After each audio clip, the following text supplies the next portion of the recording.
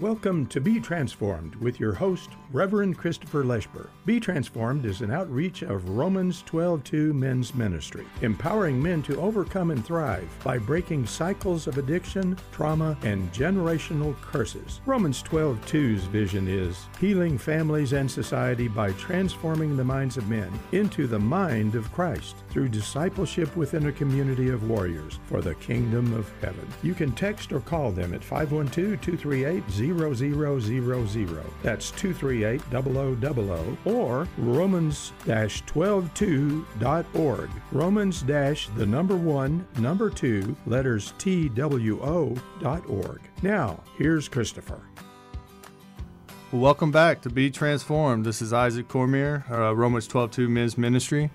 Last episode was Nick to Nicholas, part 1. Looking forward to part 2 today. I'm joined here with Nicholas Lemsemeyer, our creative director, once more. And, as we were digging in a little bit through the childhood, I've learned that you moved a lot, Nicholas.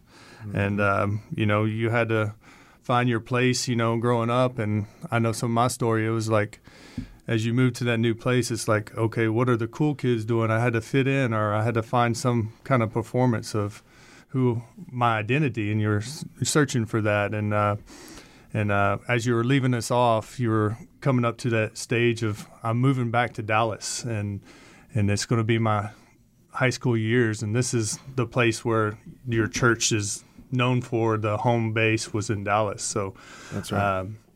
As I know some of your story already, I just really want to encourage you just to really open up and share with us, what did that really bring forth in that, that identity that you were wanting to share? Yeah. Appreciate it, Isaac. And that, like you said, that was the mothership. Dallas was the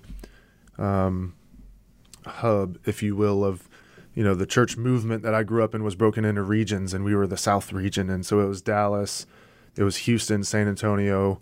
Austin was a very small church at that point. Mm-hmm. I had come from Arkansas, and I grew up in Louisiana. And so Arkansas back to Dallas, and Oklahoma was part of that too. So Dallas was like the mothership church, and everybody in that region looked to Dallas as like the example. That's, it was a big church, and they had planted all of these other churches. And so that was kind of, all of the big names, if you will, I hate to even say it like this, but like celebrities of our church movement, were in the Dallas church. And so,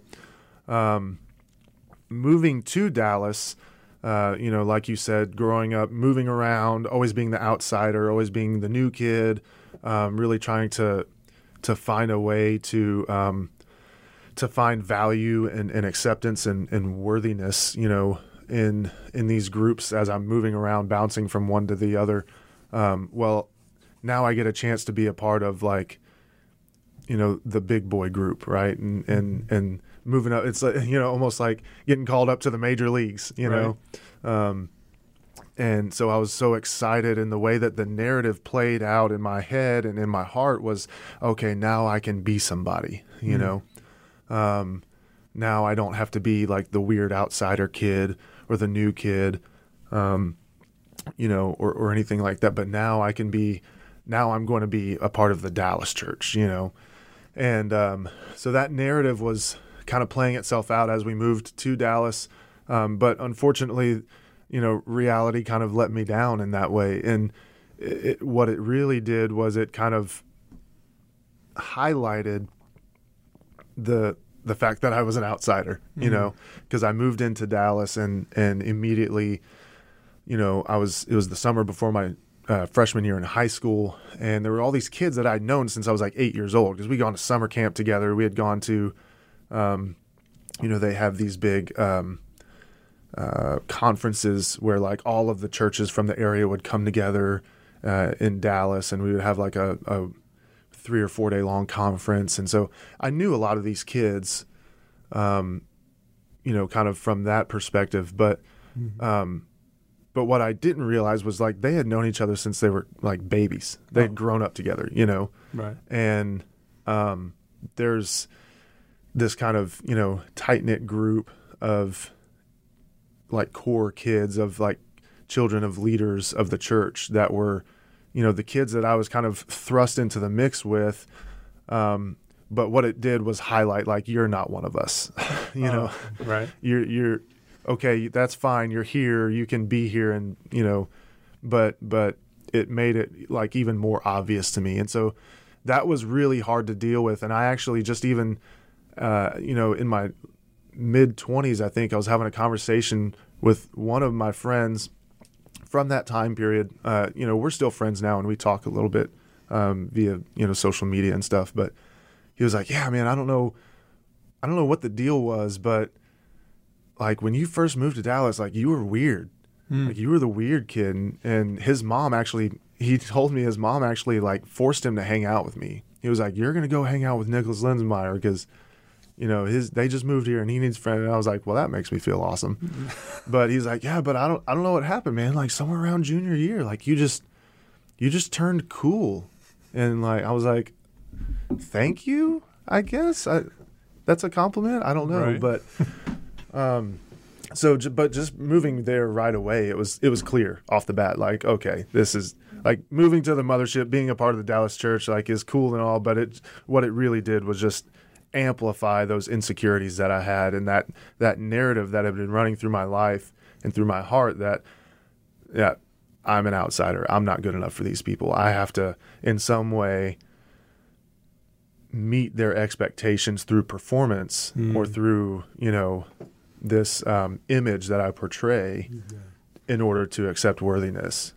Yeah, and that word performance, just knowing a little bit more of your story and background, that's a huge one that you've had to really battle with and struggle and wrestle with, because it's almost like I have to perform to be accepted is what I just heard there. Yep. And so, you know, what was some of that kind of enlighten us on a story or two? What did that kind of look like to make you feel like you need to perform to meet a certain status or expectation?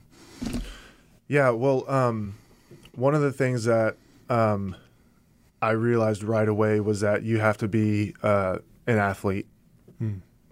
So all of the leaders' kids were athletes, football players, basketball players, wrestlers, whatever. And that was very much like touted as like, look, you need to be not only a leader in the church, but you need to be a leader in the community and somebody that people look up to. And like, look at this kid, and this kid, look at what they're doing. And they were like captain of the football team or, you know, like starting, you know, varsity as a sophomore or something. And so it was like, you need to be an athlete, which was fine. I loved sports. But that just kind of reinforced that performance brain. Like, okay, I got to do that. And so I started playing basketball. I had actually quit baseball.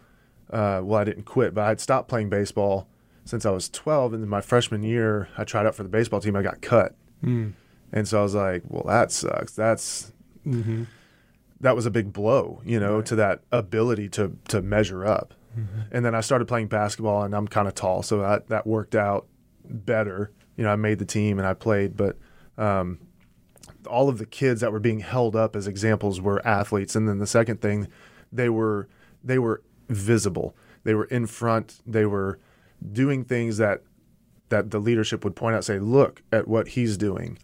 And so one of the other things that I started to do is I started to ask to be, I'd always loved worship in the church.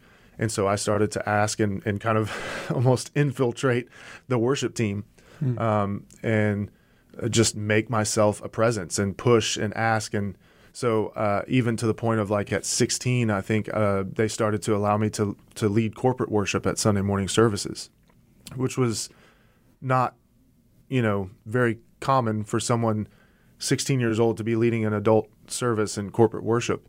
Right. But that was like a way of attaining that affirmation, like, look at what I'm doing, you know? And so finding the ways to like, look, I can measure up in this way. Look, now I'm leading worship. look, now I'm a varsity athlete. Look, now I'm doing this, doing that. I'm checking all these boxes of the things that I saw being held up, thinking that those were the things that were going to achieve that worth and that acceptance. Yes, that's good. Yeah, and yeah, you're in Dallas, right? You have to be an athlete. You're in Texas, right? All right. So, but yeah, this, as I see, which is, it's almost like the expectations were set at a certain standard but look at this kid, or look at this person, and look at this. You have to get here to even be pointed at by leadership to say, oh, look at Nicholas, he's doing this or that. And we're really, while you were sharing in worship, man, just knowing, being with you at Huddle Bible Church, and you being in the front row, and just you could see the worship and the intimacy with you and the Father, and you lead in that way just in the community, just within the church community. I just say that's still something that's true inside you. I know that was something that the good Lord put in you early. I'm glad you shared that with us. So, well, it's, I'm 6'3". Yeah, and I don't like sitting in the back. I like to sit up front, and I like to raise my hands and worship, and so I'm 6'3" already, and I'm raising my hands, and my hands probably go up to, 7.5 feet or so, and so I'm kind of hard to miss in that regard. I feel kind of bad for some of the people that sit behind me, but yeah. But so the story continues though with that pursuit of the affirmation from people, right? And so I had an opportunity to go play college sports. It was a small community college that I made the team of in Dallas, and then I also had a D3 offer. But what I ended up doing was not doing that so that I could go to Austin, to move to Austin and go to college with all the other people that were, the examples, the friends, the guys that I were, through high school were like, this is the guy you need to be like. This is the guy you need to be like. We're coming to Austin to go to UT, and we'll just say that my grades weren't good enough to get into UT. But, I thought, well, shoot, they've got a community college. I can just, so I came to Austin and kind of, forsook my basketball to be a part of, once again, the crowd, so to be a part of the people that I could be associated with that would give me affirmation and value, through being a part of, well, everybody's moving to Austin, and Austin is like the new cool place. So if I'm in Austin, I'll be, cool, and I'll be accepted. And it sounds so elementary, right? Like I'll be a part of the in crowd. But it really is, that's how our hearts work with narrative. We want acceptance, and we want intimacy and love. And we seek that through all these other things. And for me, it was these, affirmations through performance so that people could look and say, yep, you're doing a good job. And so I moved to Austin and, became a part of the ministry here, and immediately was, put in a leadership position with worship within the church, and then was immediately, starting to, lead small groups within the campus ministry. But, ultimately, to make a much longer story short, I met a girl, and, that girl is now my wife, but we, wanted to date. We liked each other, but I was like, look, you're not a Christian, and I can't, so she studied the Bible with the girls that were there and became a Christian, and we quickly started living in sin together. And that was called out we actually went to the church and said, look, we're living in sin, and they said, look, you guys are bad for each other, you need to break up, not good for each other spiritually, you need to mature separately. And excuse me, but really what that did for the narrative of my life was brought me like spiraling back down to, look, see, you're still not good enough. Even though you want to do all these things and you can lead worship and lead these small groups, look, you're still failing. You're still not measuring up. Wow. And without being, accusatory towards the church, I don't feel like they handled it well. But I definitely felt ostracized and like the black sheep. And ultimately that led to a couple years into college, me just walking away from church in general and from a relationship with God, because I had this pattern now throughout my life of constantly being the outsider, constantly being the new kid, constantly being, feeling like I'm fighting an uphill battle, trying to earn people's, affirmation and people's love and acceptance. And then, just time and time again, no, still not good enough. No, still not measuring up. And even at this point of like moving to Austin and leading in certain ways, feeling like I was getting to that point of getting that acceptance, it all comes crashing down with, admittedly, my own sin, but the message that was received in that time frame was, "Nope, see, you're still not good enough." Wow. And so, at that point, my narrative was, "Okay, fine, I'll go somewhere where I am good enough," right, and walked away.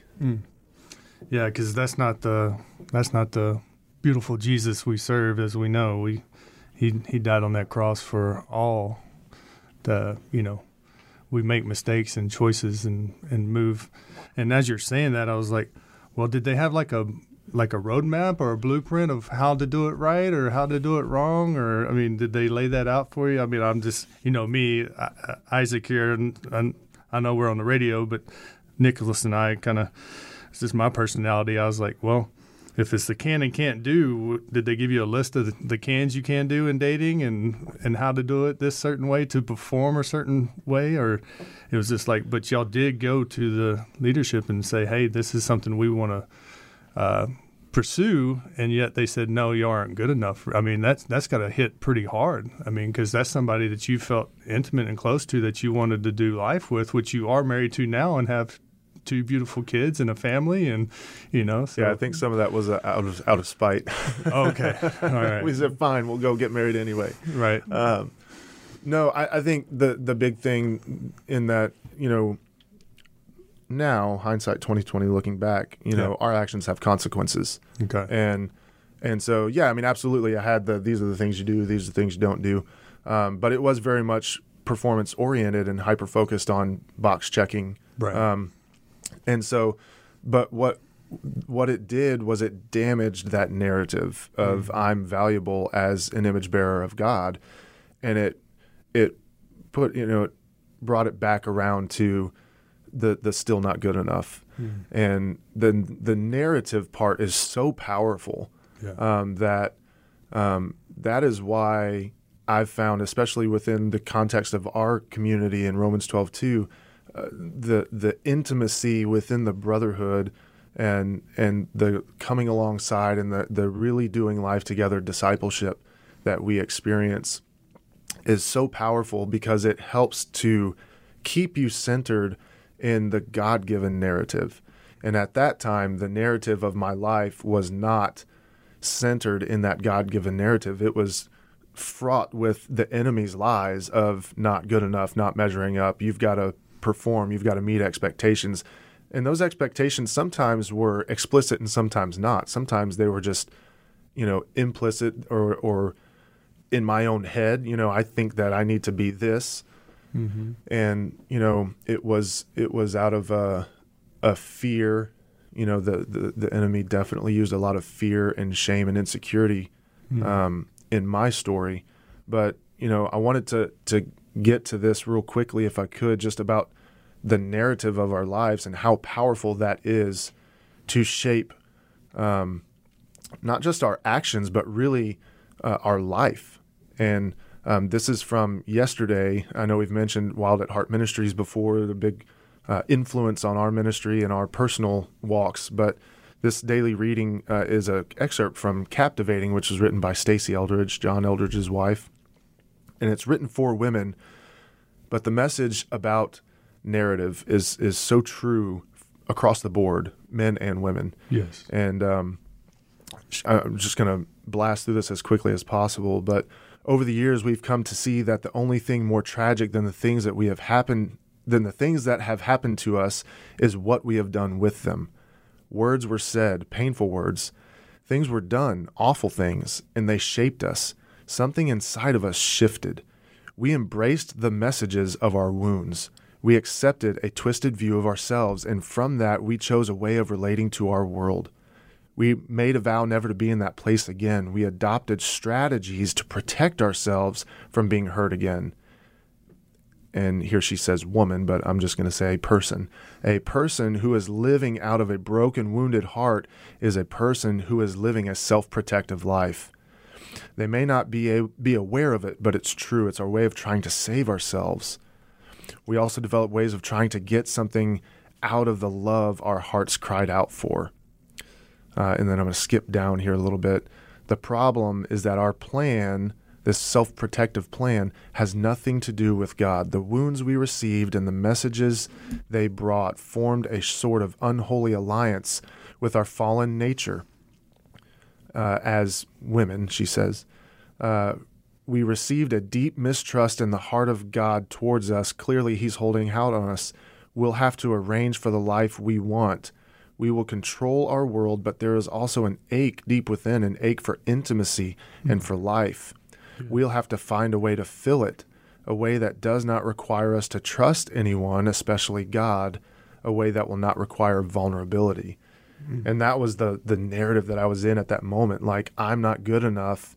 And that narrative was so powerful that I was like, fine, I'm going to walk away from God. I'm going to walk away from all this because I'm going to find a place where I can be good enough, where people can accept me without judging me and without making me feel like the outsider and the weirdo and like I'm not meeting your expectations.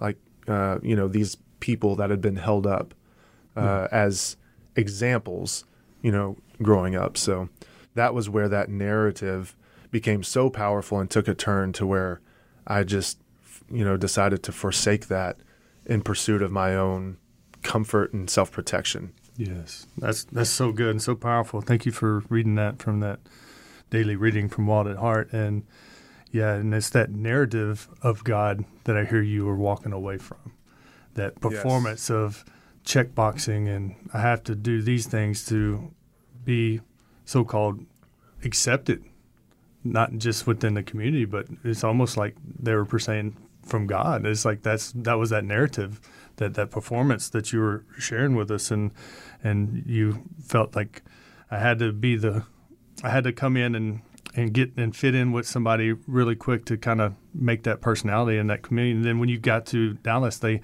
kind of already, they could see through that because you were trying to do so much. It seemed like, as you're sharing, this is from my perspective, that you're doing so much that they were kind of like, okay, who's this kid? Why is he almost trying so hard? Like, who is he? Like, they're searching that. And then you found some of that because you found that community and you found some of that acceptance. So you came with them to Austin and there.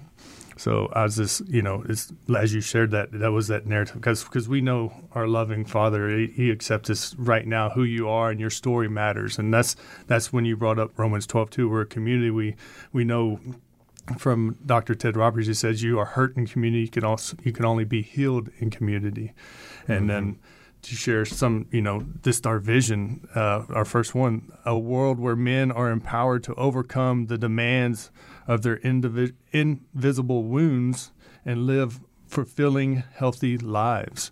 Like, I couldn't see the wounds that were inside me until I got in a community to where say, Isaac, where's that coming from? And ask more questions to dig a little deeper, because they were invisible wounds that I have walled off for so long that had to be brought back to the surface and truly forgiven and gave to Christ. Because once again, if that's the centrality that we're looking in community, that's where our identity comes from. And you shared that beautifully, man. I just really wanted to say that a little bit more. And so as we're moving on and you're here with Tori, just kind of as you want to bring us into a close here as we move on at this juncture of part 2. But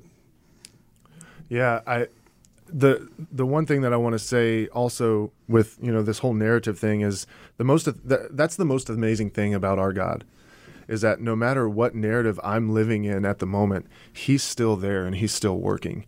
And even in those years of high school and on into college, and some of the painful things that I went through in that time frame, At 13, I was baptized, and there were some mentors that took me along in that Dallas church that absolutely did love me and pursue, really want to help me pursue God and pursue holiness and righteousness and the value of relationship and the value of intimate relationship, not just surface level friendship, was instilled in me in those times. And so God was moving in those times and putting these little things in there, like, don't forget this. It's almost like Post-it notes that he put in my timeline, Yeah. And so, yeah, I mean, I was saved at 13 because although I was pursuing man's